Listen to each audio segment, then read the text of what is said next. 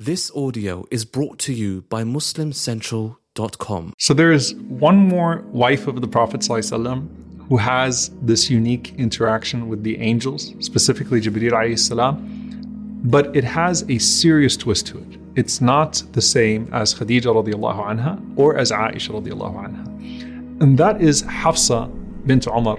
May Allah subhanahu wa ta'ala be pleased with her and her father.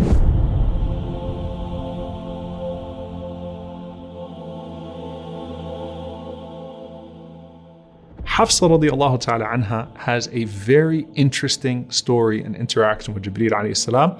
But before I get there, I actually want to talk about her brother first. And this will give us an understanding of what is going to take place with her.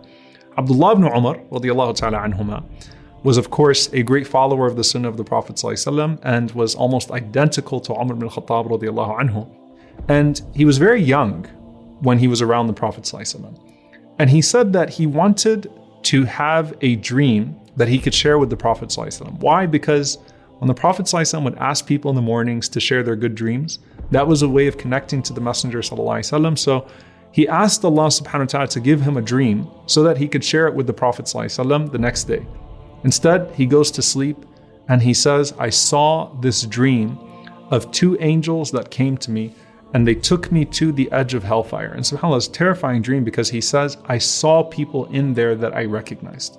So imagine he's looking at hellfire for enough of a time that he sees people that he knows in the hellfire. And it obviously scares him in the dream.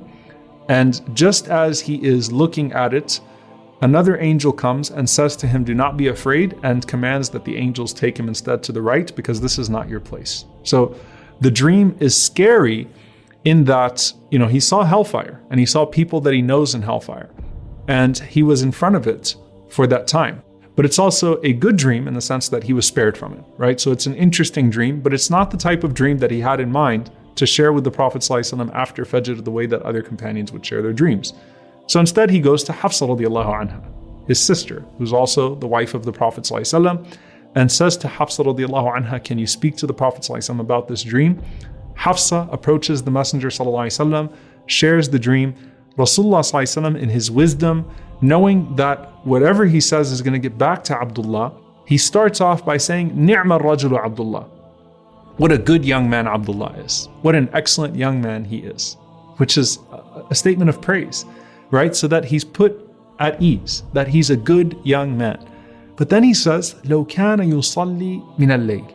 If only he'd pray a little bit more at night.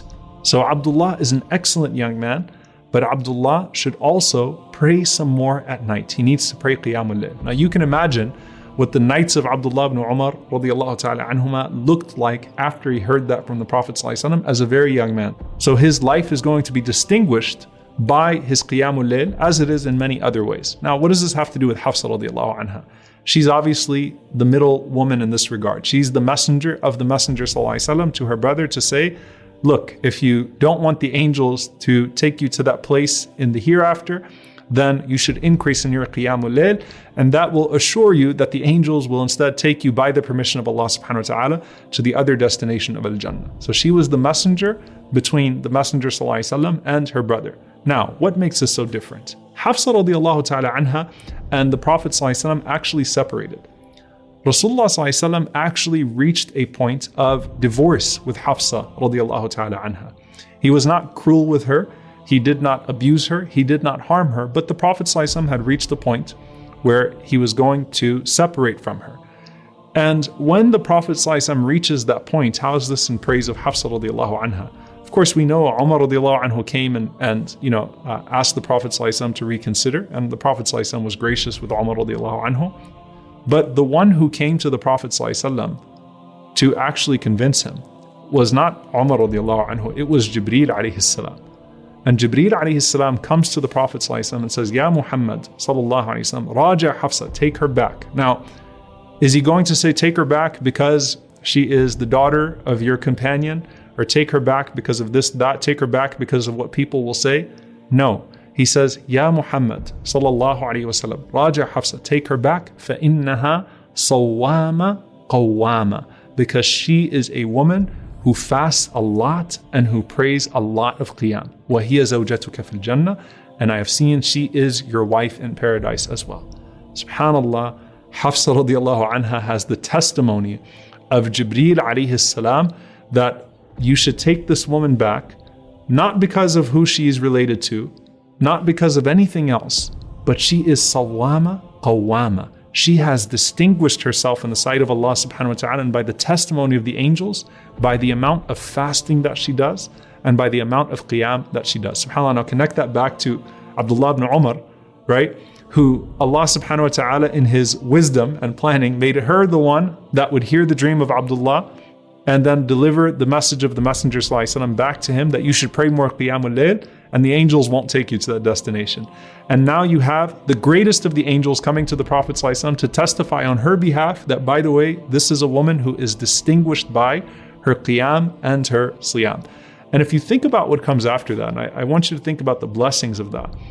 When we go to say salam to the Prophet sallallahu alaihi wasallam, of course the salam reaches him wherever you give it, but when you do ziyarah, when you're in the masjid of the Prophet sallallahu alaihi wasallam, specifically from the men's side, and you stand in front of the grave of the Prophet sallallahu alaihi wasallam and Abu Bakr and Umar radiallahu anhuma, that place that you are standing is actually the house of Hafsa radiallahu anha.